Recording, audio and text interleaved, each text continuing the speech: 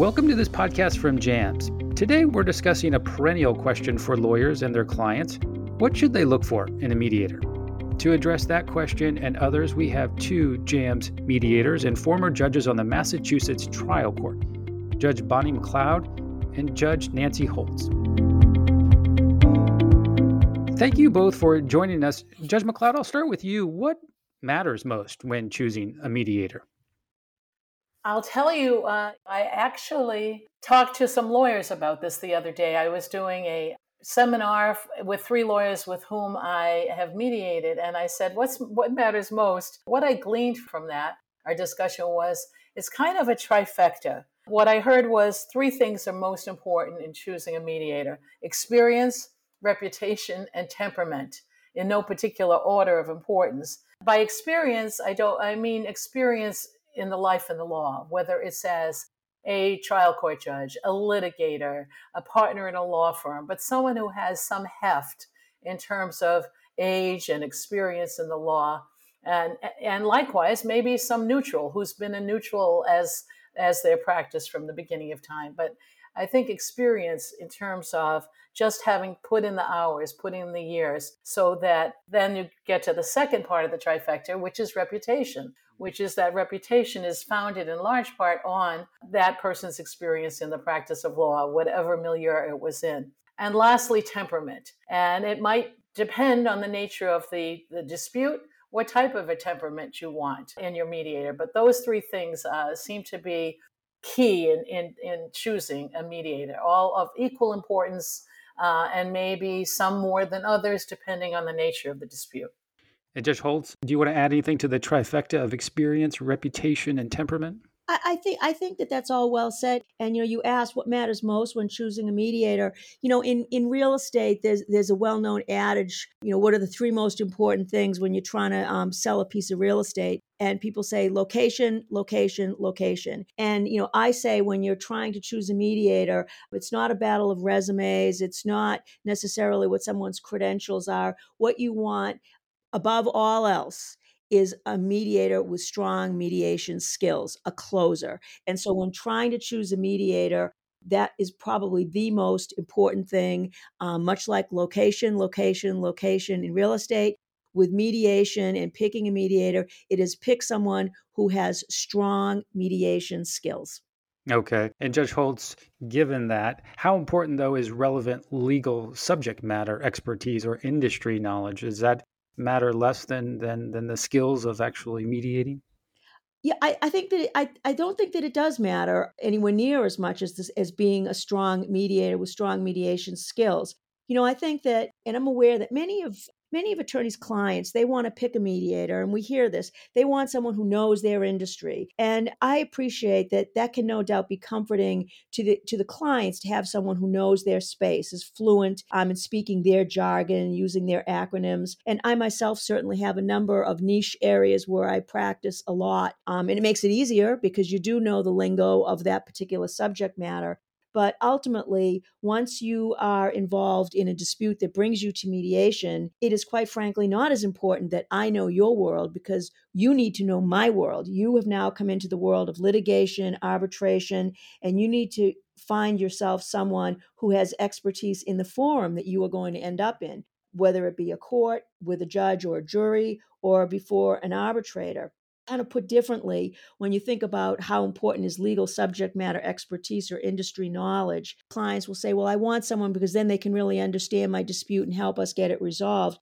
And if you don't think that you can distill your claim or defense into a clearly compelling argument, understandable and to a seasoned mediator, including a superior court judge, then I would suggest that what possible hope do you have that you're ever going to be able to prevail in front of the ultimate audience of judge, jury, or arbitrator? Because the odds that you're ever going to find yourself before someone who has subject matter expertise in your client's particular business, those odds are infinitesimal. So I would just suggest that it's easier and just makes things move along more quickly when you have that subject matter expertise. But ultimately, you need someone who has strong mediation skills. They're a strong, effective mediator. That is what is going to get the case settled, not because someone knows your client's jargon and knows your client's particular industry. Okay. And Judge MacLeod, you have the same opinion? I do. I agree in a large part. I do agree that there are certain niche cases where a lawyer is well served to choose someone who has operated over the period of years in that same sphere. But as Superior Court judges, we found ourselves on a daily basis dealing with cases that weren't all the same. They ran the whole gamut of every kind of a dispute that you can imagine. And the fact is, it's the lawyer's job, if they feel that the mediator isn't totally up to speed with that particular milieu, they can give us that information. We read a lot, and they should be able to teach us enough about the subject matter for us to be able to mediate their matter. Okay. And Judge MacLeod, you mentioned temperament at the top of the episode. What other soft skills or characteristics are important to look for? I think about those all the time because I think that's probably where my strengths are for the most part. Empathy, because in some cases might need somebody who's more empathetic than others, depending again on the subject matter. But empathy is always important. Patience, patient throughout the undertaking, no matter how tired and maybe short-tempered some people get. That the mediator has to stay patient throughout. Optimism. No matter what's going on in the rooms, the mediator has to be optimistic about the result and mirror that optimism to others. A sense of humor, a good sense of humor throughout. Occasionally, you can break a logjam just by saying, well, I guess we found the hill you want to die on. And then they will immediately respond, oh, no, we're okay. And then last, persistence. The mediator has to be persistent throughout. And in fact, has to be persistent in following up if on the given day the case does not settle, because it really will eventually if you stay persistent. Judge Holtz, you want to add another characteristic? I think that Judge MacLeod knocked it out of the park. And I think that I would say that kind of the overarching observation is that when you're picking a mediator, you're not trying to find someone who's going to come into the room and give you and your client a lecture on the law, or more fatally, a lecture on why the mediator doesn't believe your case is strong and what the flaws are, etc. A good mediator has to have good instincts and people skills, because in a mediation, we're not discussing a law review article. We're discussing a case which, from either or both sides, usually it's very impactful, it can be hurtful, risky, you name it. And a mediator simply has to understand and manage those non-legal issues and have those skills that Judge MacLeod just referenced, which are limbed through every dispute. And Judge Holtz, what about the process each mediator uses? How important is it to know about those differences?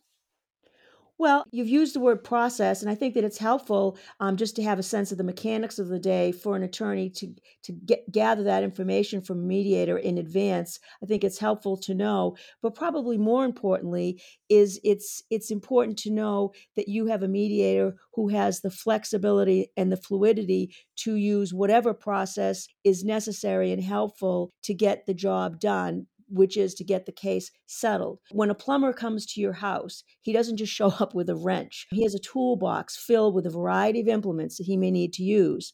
And I would say, with apologies to non-Patriot fans, when Coach Belichick shows up at a game, he doesn't stand at the sidelines with a single piece of paper in his hands. He has a playbook. He has a number of different strategies that he will implement depending on the circumstances. So process, it's helpful to know, generally speaking, how does this particular mediator go about a mediation? But I would suggest that it is important that you pick a mediator who can describe a general process, but you do not want a mediator who is overly formulaic, because every case is different. So you need a mediator who's going to express a willingness and an ability to shift and move and expand or change up the process as the circumstances and as the case requires. And Judge MacLeod, is the stage of the dispute relevant to choosing a mediator? Are some mediators better when a settlement is close, as opposed to when the parties are still far apart and the dispute is relatively new? I don't think so. I think what the stage is important in the sense that I think the lawyers have to be sure that they've teed up their mediator appropriately. In other words, if I am about to mediate a case which has finished discovery, so there are depositions and or a motion for summary judgment has already been heard, that's relevant because that stages the case for me in terms of, well, one party just lost a motion for summary judgment. They now understand that settlement should be the way to go at this point, rather than wait another year for the trial where they might get dinged. The stage for me is only important in so far as sometimes the lawyers will posture more. Well, this is early on, Judge, so the fact of the matter is, once we do discovery, my answer is, you haven't done discovery. Here's how the boots on the ground facts are right now. That's all we're ever going to know.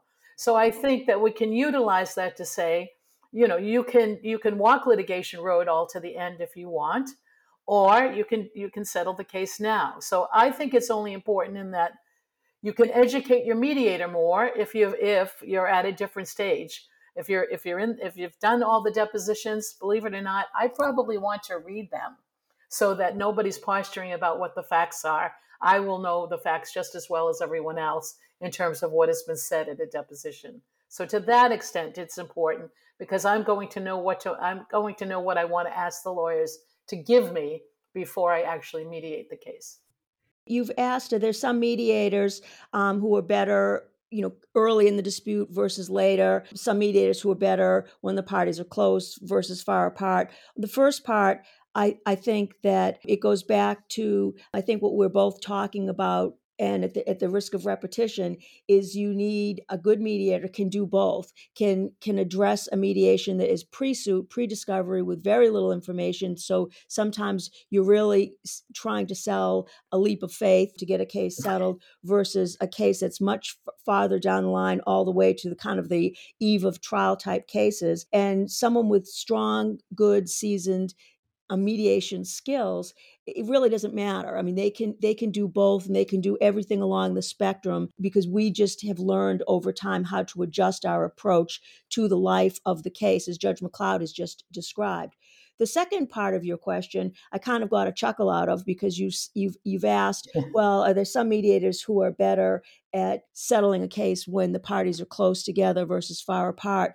And, to be blunt, when the parties are really close together, pretty much anyone can do that. It doesn't really take a whole lot of effort if the parties are close to get them ultimately to close that gap and get the case resolved. Where you need a seasoned, powerful mediator is when the parties are very far apart. That's when you need, I like to think, Judge Nancy Holtz. That's when you could use a Judge MacLeod. Is if the case is easy, you really don't need us. If the case is tough, I think of it, I kind of, in my mind, I thought, who are you going to call? Ghostbusters. When you have a plaintiff making a demand of $5 million and the defendant has told you he's only going to go up to around $50,000, that's when you need to call in a really strong, seasoned, experienced mediator that has those skills that I keep talking about and that Judge MacLeod has referenced in so many different iterations. Is you need that skill set in order to get a tough case settled. And Judge Holtz, how do you get the information you need before choosing a mediator? What should lawyers read, or who should they talk to? What's the process? Well, I think that like any of us these days, when we're trying to learn anything about anything or anyone, we always start, with our Google search, and for mediators, much like attorneys, you're going to look at the website, the neutral's website, whether it's through a provider or an independent website, perhaps LinkedIn, which is usually a different iteration of what's on the website anyway, and that'll give you some basic information. But I would suggest that's the beginning of the search, because that just gives you some background. But quite frankly, picking a mediator isn't trying to figure out, how many presentations someone has made, whether it be in a podcast or in a blog, or how many dispute resolution panels the person has been on. I mean, you can learn all that, how many articles they've written. You can see all that on the website, but that's not going to tell you what their abilities are, the mediator's abilities are in the mediation, which harkens back to something Judge MacLeod referenced earlier, reputation. And the only way you can find that out, we can all puff ourselves up on our websites with our credentials, but ultimately it's talking to other attorneys, whether it's other attorneys in your own firm or other attorneys in and among your colleagues. That's really the best way to get a sense. And ultimately, I'll give you one last one, is talk to mediators. I know I can vouch for Judge MacLeod and myself to tell you we have both had the experience on more than one occasion where an attorney, might call one of us up and say, hey, I have a certain kind of dispute. It involves such and such. And I might say, oh, absolutely. I have no problem doing that. Have done a couple of them already, done many of them already. And so many times we might be able to handle it ourselves. Other times, quite frankly, and again, both Judge MacLeod and I have had this happen. Someone comes to us and asks us, hey, do you think that you could handle a case, this type of case? And I've had occasion to say, it's not really in my wheelhouse. You know who would be terrific? And I can suggest other people. So another really a good source of information is ask mediators that because they will either tell you why they think they might be able to handle it, or with a few questions you might get the sense that they're probably not exactly what you're looking for. Or ultimately, I like to think that most good mediators will be forthcoming and happy to give you the names of people who they think will be best suited for your dispute. There are also ways that lawyers are able to make it known what mediators they use, why they use them. I think the Mass Academy of Trial Attorneys has some kind of a listserv. I believe the employment lawyers have a listserv. I believe many organizations will help each other out, will help among the lawyers, and so that we don't have to be the source of giving that information out. Lawyers are not usually going to call us to ask us if we're good at what we do. They'll call us to see, are you available? And is this the type of case, as Judge Holtz said, is this the type of case you're willing to take on? And they know they can trust us to tell them the truth, that whether it's in our wheelhouse or something we'd feel comfortable doing, and which it often is, but we might know someone who could do it better within JAMS or even outside of JAMS, if we know that's their regular type of practice. I know one type of practice I don't do and JAMS doesn't do, which I will give them the names of other mediators. Aside from availability, Judge MacLeod, what are there other kinds of questions lawyers may want to ask potential mediators? One for sure is, are you a closer? And they'll say it nicer than that. They'll say, Judge, I know you have a lot of experience in this area. You know what? They won't ask me right out, what's your percentage of success? But I hear you can take this type of case on. They will ask about that. They will ask if you have any idiosyncrasies about mediation. For example, I'm very clear with lawyers that I don't believe that making opening arguments in a mediation is very helpful, that it is quite unhelpful. And I did want to say I really appreciated what Judge Holtz said about the fact that we can adapt the process to fit the sense of what we're picking up. I mean, we could have just started the mediation and realized that the process we thought would work is not going to work. And we will tell lawyers that. If we will adapt as the case goes on. That's one thing they do ask us, because they don't know how the other lawyer is going to behave in the course of mediation. So they will ask if we are adaptable, and we are. Are you adaptable, and are you a closer? Judge Holtz, any questions to add to that list? I think that the main thing is lawyers should just have a conversation with a potential mediator, because a good mediator, no matter how busy they are, no matter how booked they are, will always make time to have a chat with an attorney while the attorney's trying to make a decision. And so we've touched on a lot of things that we think that attorneys should have in their minds, but probably the overarching point is just to get on a call and reach some comfort level with the mediator, because as Judge MacLeod said, an attorney is not likely to ask, what's your win-loss record on mediating cases. But I think for a lot of attorneys, they want to just get a sense, they want to get a comfort level. And so going back to the question you had asked earlier about subject matter expertise. If an attorney's concerned, they may ask the mediator, hey, I've looked at your profile on your website, and it doesn't look like you've ever handled a hot air balloon case before. And my client is very concerned about that. You might not know enough about hot air balloons to be able to be very helpful to me. Now, I might say, well, gee, I don't know if I can help you because I come to understand that hot air balloon has a separate body of law,